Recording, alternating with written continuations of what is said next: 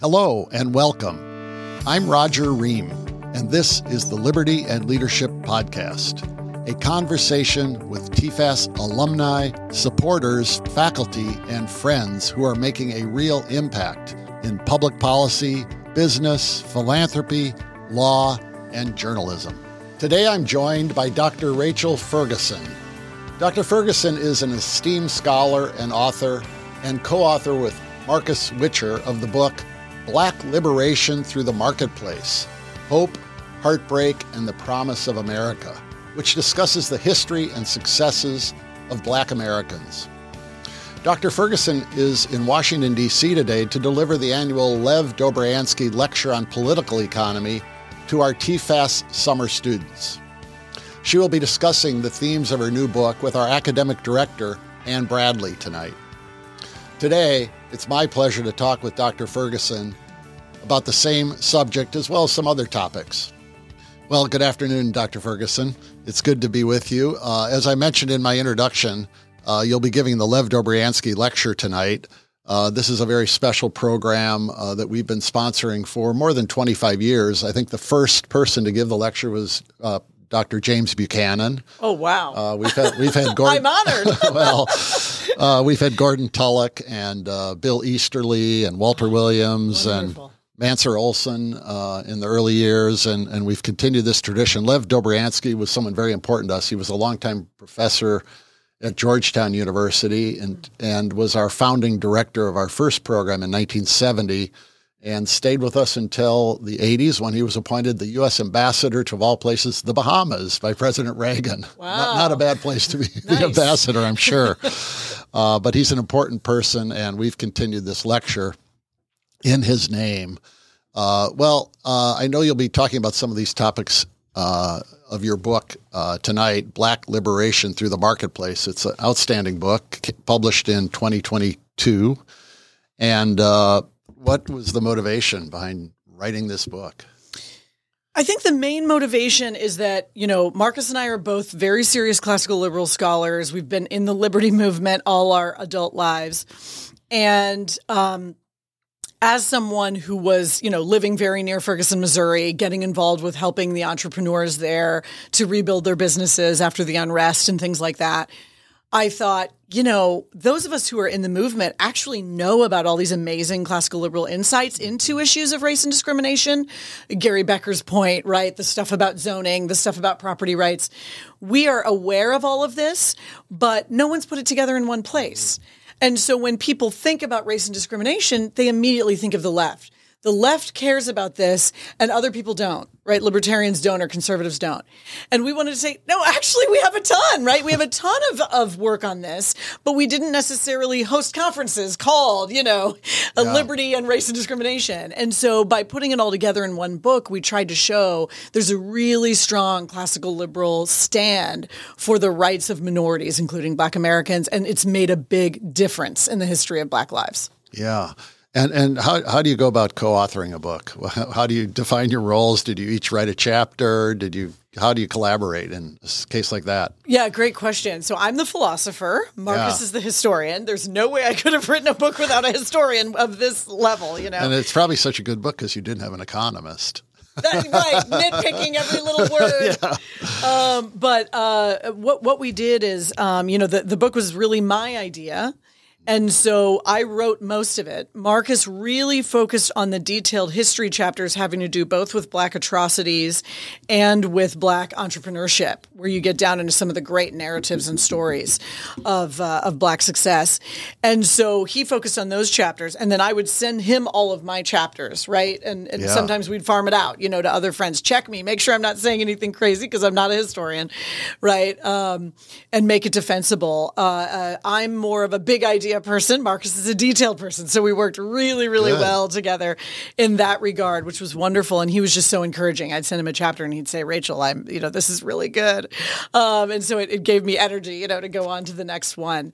So that was how we did the exchange. And we worked so well together that we're now talking about a follow-up book. So very excited about that. Wonderful. And I did notice in the acknowledgments at the back of the book, you express your appreciation to TFAS senior scholar Jim Otteson, who had you at Wake Forest for a while and is just an outstanding scholar and director of centers and things like that. So I'm glad, I guess he played some role in helping you with...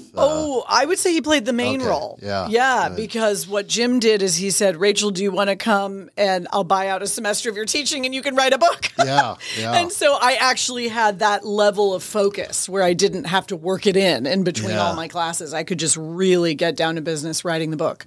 So I'm extremely grateful to Jim for that and, of course, for all his amazing work defending liberty. Yeah, we can never get enough of him at TFAS He's either. fantastic. So. Now at Notre Dame, of course. Yes. Of course, you talk about classical liberalism. I might start off by talking about capitalism. It has a bad reputation, according to surveys at least, particularly among young people.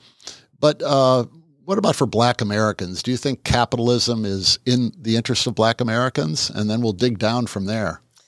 Yeah, well, of course, there's some confusion over the term capitalism, so it depends. There's crony capitalism, which, of course, I'm against, and that's where established interests sort of take advantage of their connections with politicians in order to set up, whether it's regulations or subsidies or whatever it might be, that allows them to shut out competitors. And that doesn't encourage a competitive market. And so we don't like crony capitalism, but if by capitalism we mean a free market, one in which not that winners and losers are chosen by the state, but rather by the consumers, then I think, yes, it's very much in the interest of Black Americans.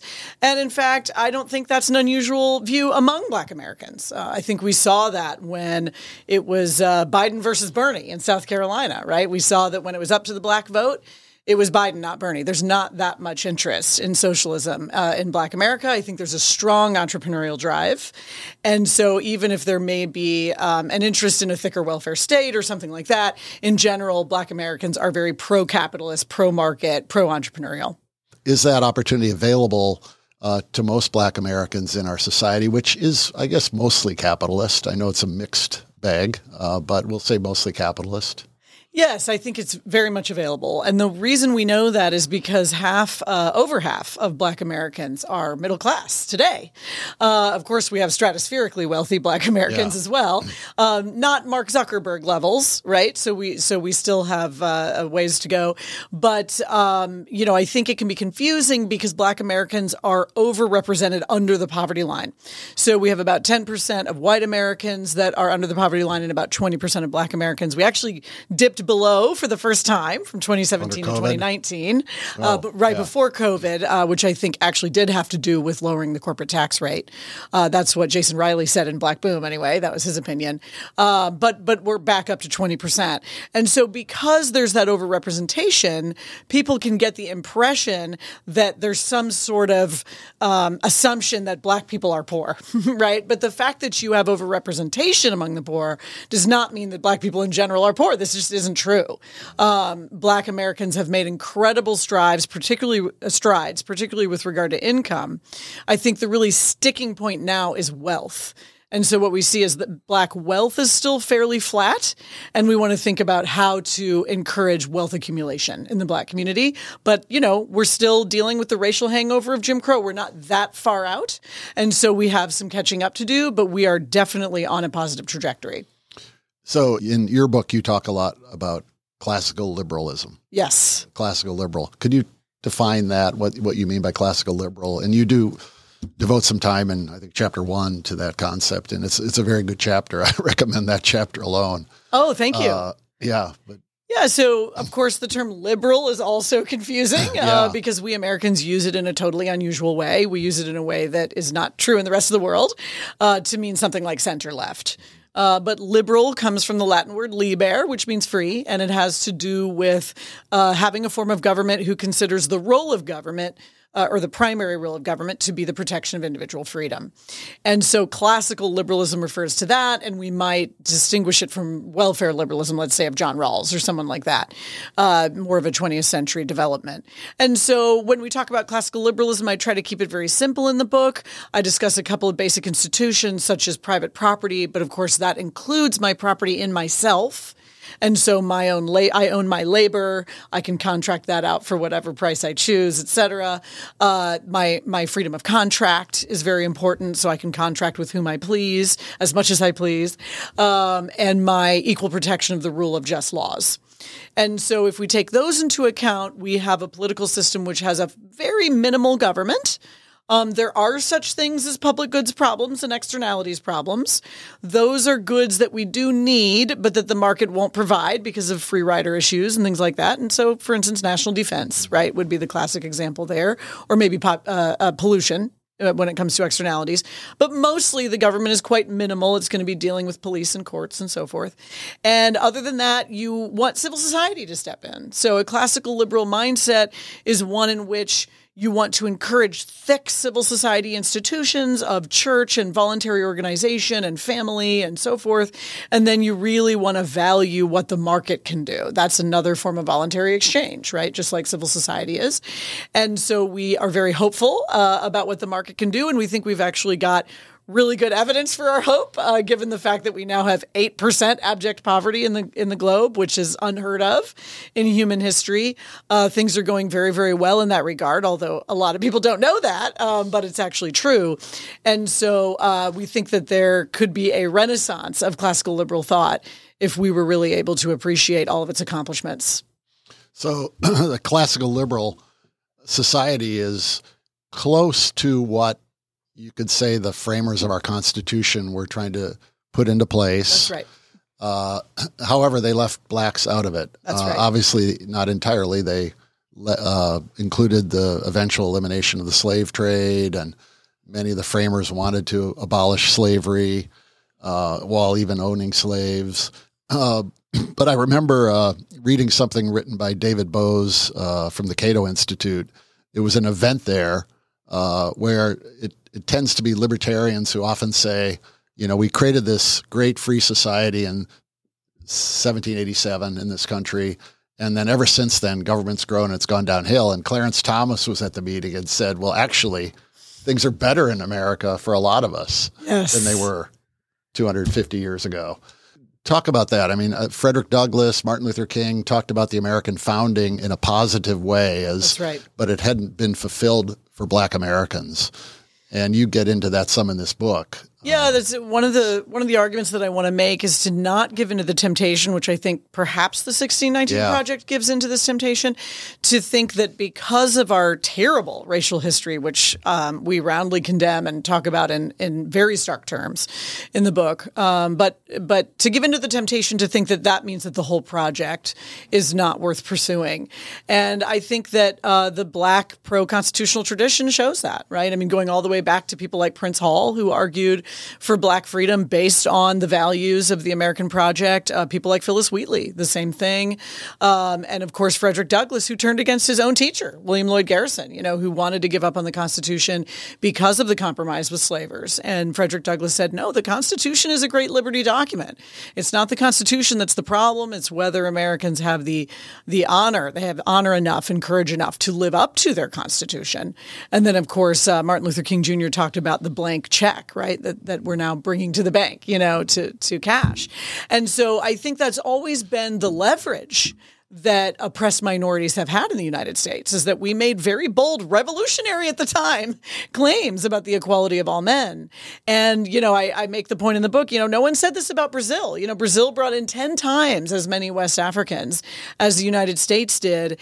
And no one's really calling them hypocritical because they didn't make those kinds of claims, right? We were the hypocrites because we made the high claims.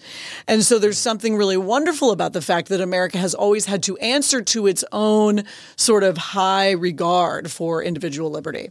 And did you find in the classical liberal tradition much concern about the plight of Black Americans throughout that history? This was one of the most amazing discoveries that I made in writing the book. being in the liberty movement for 25 years, I would have thought I would have known a lot of this, but I didn't. So we don't talk about it enough, guys. We need to talk about it more. But for instance, the whole group of William Lloyd Garrison, Harriet Beecher Stowe, that whole crowd, they were all followers of Richard Cobden in England, who was the anti-corn law guy. Yeah, free trader. And the idea was that we wanted to use coercion as little as possible. So that's true when it comes to obviously slavery, which is inherently coercive, but also things like tariffs, which is also inherently coercive, right? And Frederick Douglass actually went to England. He studied under Cobden. He studied the corn laws, as a kind of template for the way that he was going to work on abolition.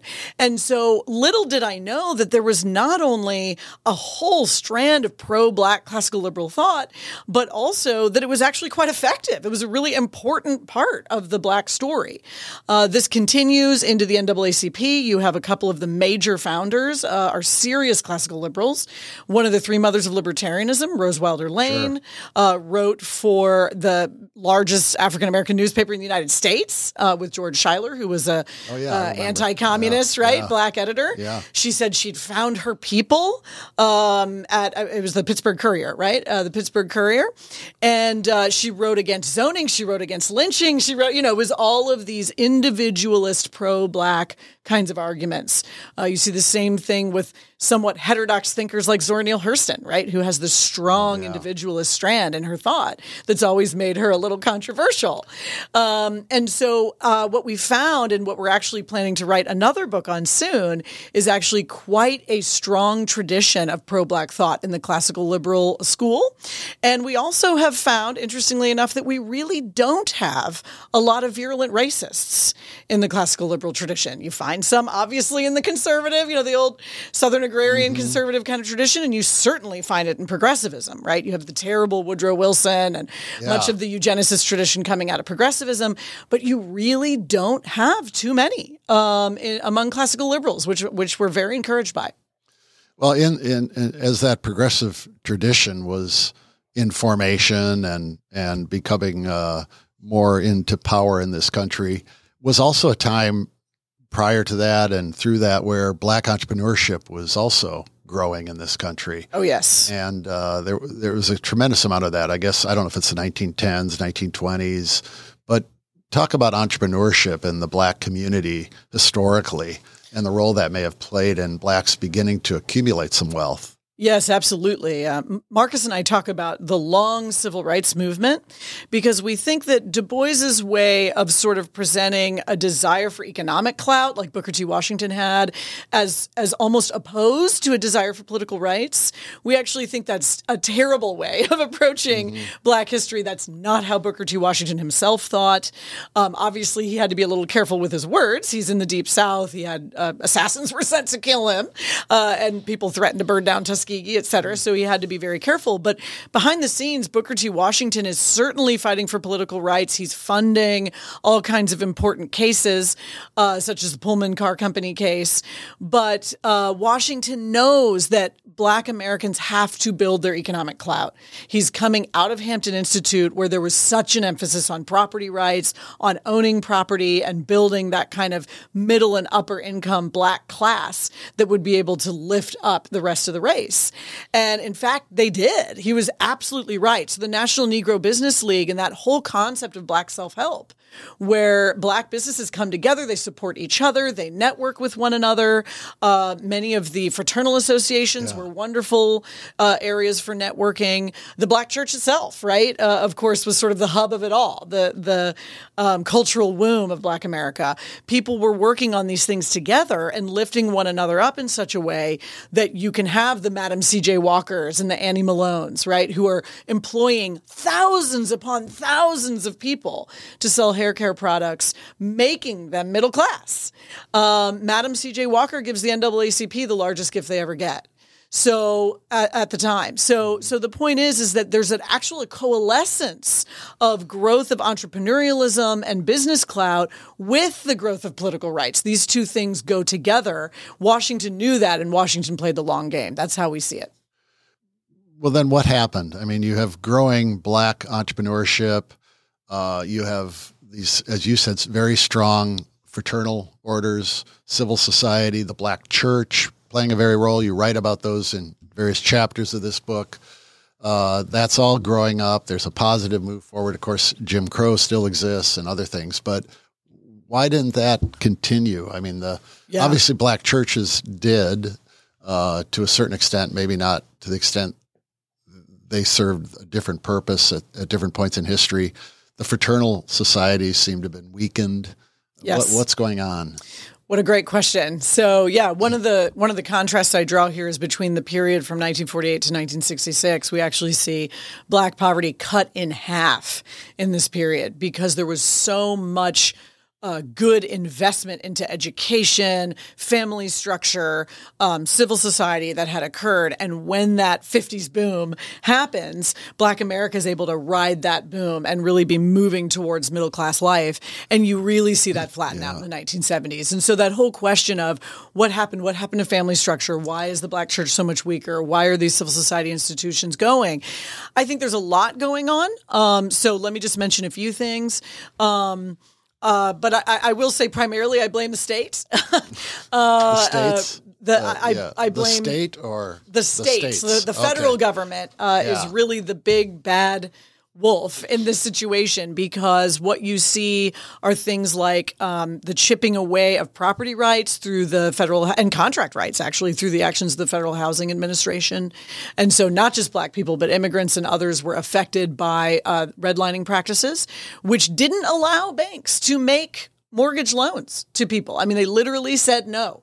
And there are stories in the wonderful book, The Color of Law by Richard Rothstein, where banks and developers had their deal and they were ready to go. And the government comes in and says, you may not do this. And so it's incredibly discouraging. But on the heels of that, you have urban renewal and the federal highway system. And this is so destructive, it really can't be overstated. And once again, it affects Black Americans and other groups. Other immigrant groups are also affected. And so what you have are these wonderful main streets. You have these up-and-coming neighborhoods. They may look poor to a middle-class white person of the time, but they were socially mobile. They were moving up. And when the quote-unquote urban renewal, which James Baldwin called Negro removal, eminent domain abuse, came through and just flattened these neighborhoods, scattered the people to the four winds. Highways were run through major cities. And of course, the poorest areas were chosen. And so they were mowed down. Right at the cusp of their, crossing over the line, right, economically into real success. And I think what we need to take into account here is that it's not just your house, right? It's not just your church. It's not just your business. It's the whole network that you've built in the neighborhood, right? It's the civil society capital, the social capital that's destroyed. Now you're in a second ghetto. You're scattered from many of the people that, you've been networked with. And if you're behind a highway, you're also economically isolated. Right. And so literally ghettoized in a certain way. Those who got out, those who could get out, did get out, leaving the ones who were the least networked and the least able left really to have all of those social investments squandered. And so it's incredibly depressing. Of course, conservatives have, I think, been correct in pointing out the perverse incentives of the welfare state. This is another huge element of this story. This hits the Black family very hard, I think, because they were the most vulnerable. But slowly over time, it's hit other kinds of families just as hard, right? And so out-of-wedlock births are very high among Black Americans, but also extremely high among Latino Americans, and already much higher among white Americans than they were when Daniel Patrick Moynihan was so worried about it. And that is worrying because marriage and family structure contributes to wealth accumulation in really major ways. So a lot of good things got stopped in a way that is just tragic, really, to think about, and it's going to take a lot of work to recover. And I would guess with fraternal organizations, you had the working of, I guess, Gresham's law that, bad money drives out good money. And in this case, I guess government played a role in in driving fraternal organizations down because it came in to try to supplant them with government programs. Yeah. So one of the points that we make, the term maybe to think about here is the crowd out effect. Right. And so if you have a fraternal organization, let's say, whose primary role is to provide a kind of insurance. If you get sick, they'll cover you. If you die, they'll help your widow. And everything. Yeah, with your funeral expenses, things like that. It was a kind of early form of social insurance. And those were strong in the Black community as literally as many as half of Black men in the United States were members of the Black Elks and organizations like this. So they were hugely strong. And to this day, there's more going on in the Black community with fraternal organizations than you have in the white community, but still much, much weaker than they were. And I think one of the points we try to make is that there's a kind of ripple effect, right? So you have a primary focus of an organization, but there's all these secondary benefits, right? You're getting to know one another, you're networking. Maybe I know you well enough to give you a zero interest loan because I really believe in your business idea or something like that. Once Social Security and those kind of New Deal government interventions come into play, when you take away the primary purpose of the organization, oftentimes the organization disappears, but you also lose all those secondary benefits, right? And so once again, it's a destruction of social capital. And I think you can absolutely say that that's what happened. And why do you think, Black churches played such a key role before, and yet today they don't seem to be fulfilling that same role? What impacted Black church? Was it the fact that they were scattering these communities and through the highway and urban renewal programs, or were there other things at play there? We've seen a diminishment of all religious practice in our society, so that was going on as well. Yeah, so I always like to quote Glenn Lowry, who says social science is harder than physics. So there's so many things going on here at once. What's causing what? And I've thought a lot about the Black church, which is still definitely there, still a force, but weaker than it was. And I actually think the causality goes the opposite way from how many people think. So you'll often hear conservatives complain about the Black church and say, well, why are marriage rates so low? Or why is out of wedlock birth so high? If so many Black people still identify themselves as Christians, still identify with the Black church, what happened there? And I actually think that the family was weakened first. Families is what uphold strong churches. And so once you created such a perverse incentive for fathers to be out of the home. There's other parts of this story too. For instance, unions, which were very racist until the last possible minute, finally let Black people in. But by then they'd pushed wages up so high that the jobs went to automation and so forth faster than I think they would have otherwise. And so very few Black men were able to make that transition, from manual labor to white collar labor. That puts Black men in a really tough position with regard to Black women who are being trained for professional jobs like nursing and teaching. There's a lot of, sexual politics being affected by these economic things. And so what I think happened is you have the Black community getting hit with everything I just mentioned, right? The destruction of social capital, the perverse incentives of the welfare state, the lack of jobs, the union jobs, right? Yeah. And even the contraception shock, which we haven't discussed. This is all hitting the community at once. They're the most vulnerable ones. The family falls first. It happens very fast between the 60s and 70s.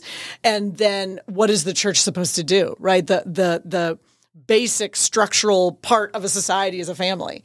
Right. And so once you've undermined the family, that really, really makes it hard for the church to function as well as it did.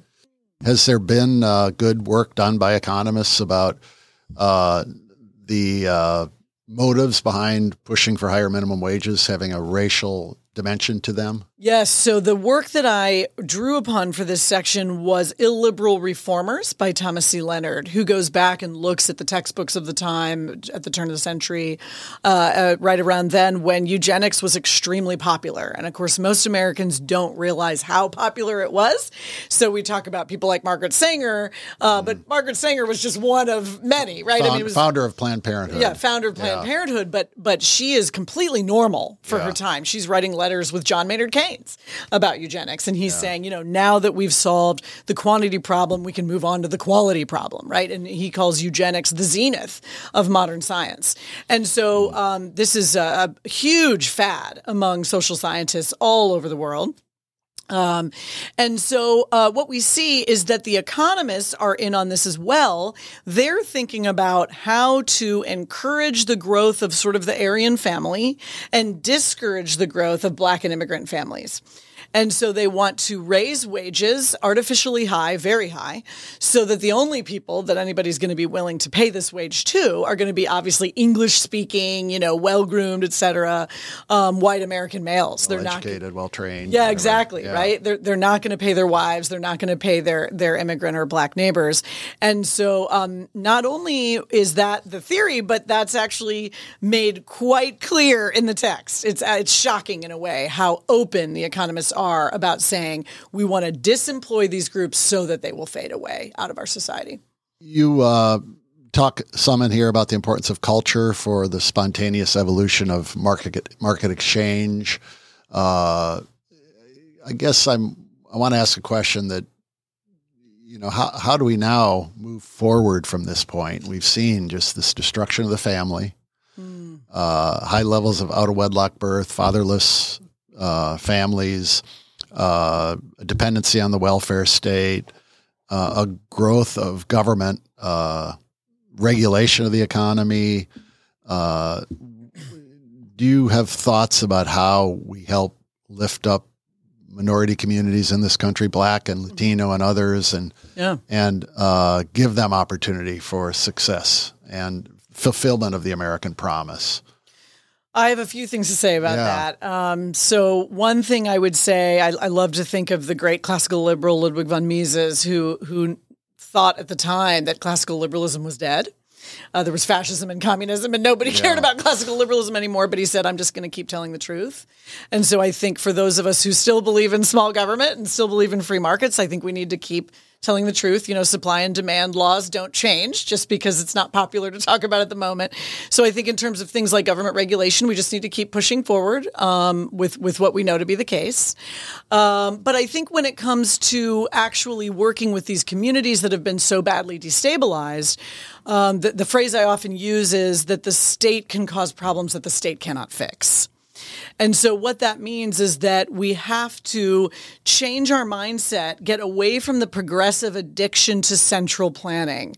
There's such a desire for there to be a push-button solution to something that really requires a spontaneous order solution, meaning it has to come up from below. And so what I talk about in the book is neighborhood stabilization. This is a kind of thinking that's actually been going on for decades. John Perkins of the Christian Community Development Association, Robert Lupton's wonderful book, Toxic Charity, about the work he did in Atlanta, Brian Fickert's book, When Helping Hurts, of course, the great Bob Woodson in Washington, D.C. What we find are people who have been thinking about what you do when a neighborhood has become so destabilized that there are, for instance, over 20% empty houses in the neighborhood. Maybe there's very little employment, a lot of government dependency, very little marriage, et cetera. And what they found is that it really takes 8 to 10 years to stabilize a block.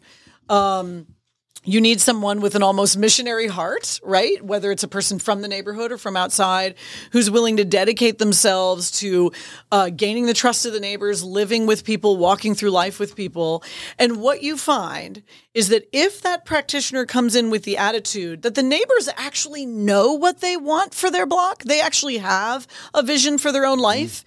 It's just that they've kind of been voiceless, right? They've sort of given up hope because of the milieu.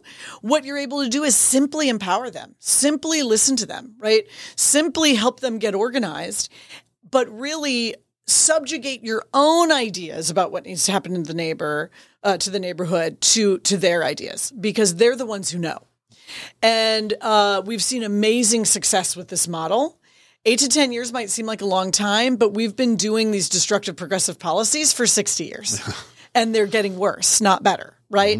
So better to just get on the ground and start investing in these kinds of projects. But what that means for us as donors, as members of churches and mission boards and volunteers, is that we need to flip our philanthropic mindset and think more about how we can invest in charity that raises people's dignity and helps them to become self-sufficient, as opposed to things that make us feel good, but it's sort of like drive-by poverty tourism, right? And so there's a kind of spiritual discipline involved in saying no to things that are going to create dependency, maybe help you get through till next Tuesday, but not really be transformative for you, and putting the time and love that it takes into something that's going to be really transformative. That's excellent. We developed a program at TFAS in 1999.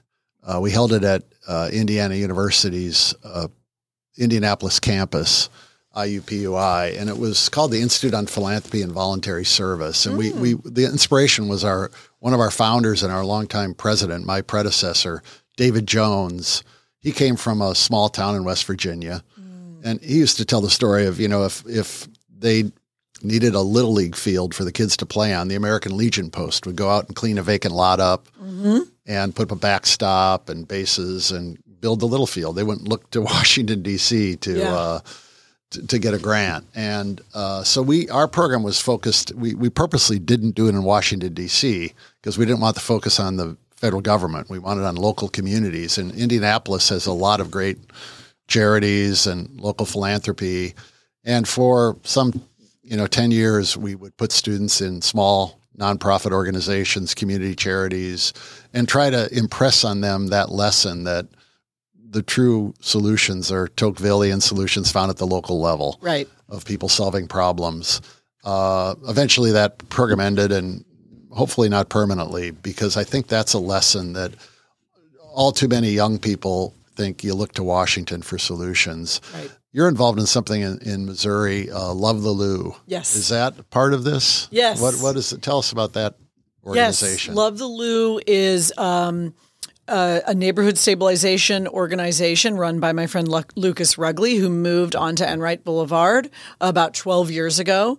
Took him about 6 years for everybody to get used to him being there, right? And believe that he wasn't going to leave, right? And wasn't going to abandon them, even if his van got stolen a couple times, right? But he stuck to it, and he's now on his second neighborhood. Enright has been stabilized, which means not only that it's full of beautiful community gardens and many of the houses have been rehabbed, but it means that students are going to college or getting jobs. They're not joining gangs. They're not going to jail.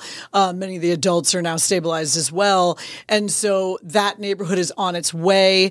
One of the women who was involved in Love the Lou, Tawana, is really sort of running that end of things now. And so he's handed it over to her in many ways. And then the new neighborhood, which is right between Martin Luther King Jr. Avenue and Page Avenue in St. Louis on Taylor, we now have a resource center with a church and community center that's bringing 4 neighborhoods together. This is where Chuck Berry and Tina Turner and, some of these great singers came from, right? And where they were discovered. And yet, you go down there and you wouldn't know it, right? You wouldn't know that there's such this amazing history. And so there's a lot of work to do in terms of breaking down some of the invisible sort of territorial barriers between neighbors and things like that. But what we find is that if you stick around and you love people and you don't give up, many of those things begin to fade over time, and people begin to trust you. They begin to tell you their hopes and dreams, and pretty soon you can help them start businesses. You can help them get into good jobs and begin to stabilize their lives. So I tell some success stories in the book about, Michelle, who started Pimped Out Pickles, right? Which are these great flavored pickles. They're delicious, and they're in all the grocery stores in St. Louis now, right? Or Tiffany, who started her own in-home daycare. What do you need? You need a network of people just like you and I have and take for granted, right? Mm-hmm. Somebody you call when you don't understand taxes, somebody you call when you need to figure out QuickBooks. You need that, but in an area where it's gone. Right. And so we as middle and upper income people don't necessarily have to move to the inner city like Lucas Rugley did. Right. That's his special calling.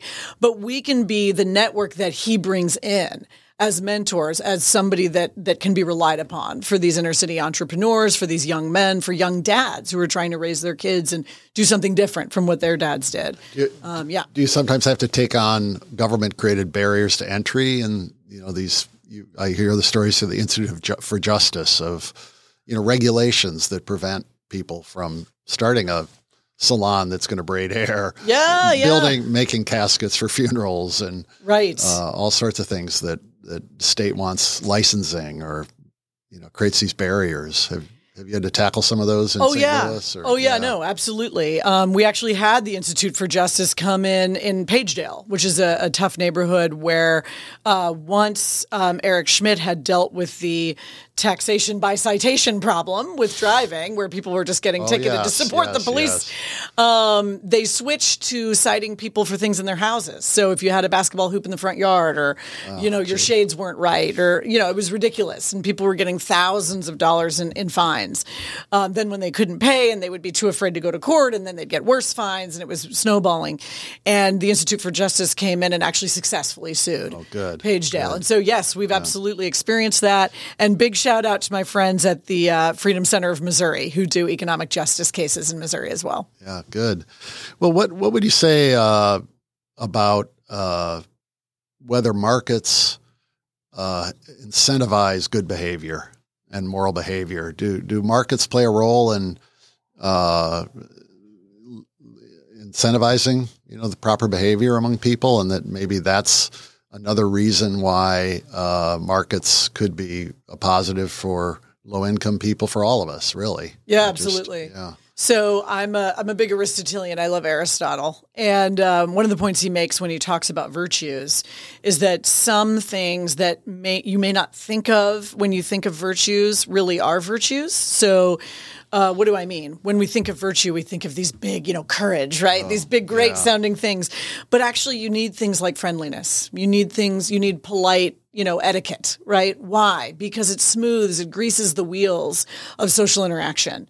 And so what markets do is they help us to tolerate one another, to, put up with one another, but also to kind of be, doesn't matter if it's a little fake. That's okay, right? We don't want everybody to tell everybody else what they think. I think of Rousseau saying, we're all so artificial and it's not authentic. And I'm thinking, Rousseau, do you know how terrible it would be if we all came right out and said what we thought about everybody? That would be awful. We'd be at war with one another, right? So there's nothing wrong with repressing some of that, when you're out in the world. And so markets encourage us to deal with one another, whether I like you or not, whether you're part of my group or not, right? Whether you're part of my religious community or my family ties or my neighborhood, I'm still going to do business with you because we've got exchange for mutual advantage. And so I think sometimes that subtle sort of virtue can be taken for granted because it has a dispersed effect. Right? So it's not like the courageous soldier who goes in and dies for his country and you can point right at his sacrifice, right? Instead, it's just all of these little things that we do throughout every day, making contracts with one another, waving at each other in traffic, talking to the guy who's checking you out at the grocery store. Those sorts of habits of interaction actually play an incredible role in having a peaceful society that lends itself to advantageous exchange and we make one another richer, but it's easy to miss. So markets encourage that behavior. Do they also disincentivize discriminatory behavior at the same time? That's certainly Beckett's idea, right? Or Becker's idea. Sorry, Gary Becker's idea. So there's a little bit of a debate between Robert Higgs and Gary Becker, where Gary Becker is talking about the fact that you have to pay to discriminate. So there's a cost. Yeah, there's a cost. If somebody is not as polished as somebody else, you might be able to pay them a little less, right? But bring them in and it can be advantageous for both of you. If you want to discriminate against them for not being as polished or not having as good of language skills or whatever it might be, then you'll have to pay for that, right? By hiring someone at a higher rate. So I think Becker's right and Higgs thinks Becker's right. But Higgs just says, don't let that make you think that markets will magically solve all discrimination, because the fact is sometimes people are so prejudiced that they will pay. And you saw that, right? You saw that in the post-emancipation economy. However, Higgs, a wonderful book that I draw on a lot on the post-emancipation economy, he does point out that in order to maintain that discrimination in the South and the rise of white supremacy, they did have to put in a ton of laws. They tried to form cartels so people couldn't leave and work for somebody else and bid up their shares. It didn't work, right? Because cartels are unstable. They had to pass municipal laws, state laws, federal laws to try and keep people apart who would naturally live together. And so on the one hand, yes, people can be that prejudiced and really pay the price for it. But on the other hand, they often really can't maintain it unless they can bring coercion in to keep it going. And that's what was so evil about the Jim Crow laws and the whole reign of white supremacy, is that it was actually embracing a kind of big government intervention sort of attitude so that you could make something happen that wasn't naturally happening. Interesting. Well, this has been great. You're at Chicago Concordia, yes. and but living in the St. Louis area, and those students at Concordia who take your classes are certainly fortunate. Oh, thank you. I hope they agree. As will be our students tonight at George Mason University's Mason Square campus when they get to hear you tonight with Ann Bradley. So thank you so much for joining me today on this Liberty and Leadership podcast, Rachel. It's been great. I recommend very much that everyone find this book on Amazon or elsewhere, published by Emancipation Press. That's right. The same publisher who publishes Bob Woodson. Division of Post Hill. Yep. It's Black Liberation Through the Marketplace, Hope, Heartbreak, and the Promise of America. Thank you, Rachel. Thank you. Thank you for listening to the Liberty and Leadership Podcast. Please don't forget to subscribe, download, like, or share the show on Apple, Spotify, or YouTube, or wherever you listen to your podcasts. If you like this episode, I ask you to rate and review it. And if you have a comment or question for the show, please drop us an email at podcast@tfas.org. The Liberty and Leadership Podcast is produced at K Global Studios in Washington, D.C. I'm your host, Roger Ream, and until next time, show courage in things large and small.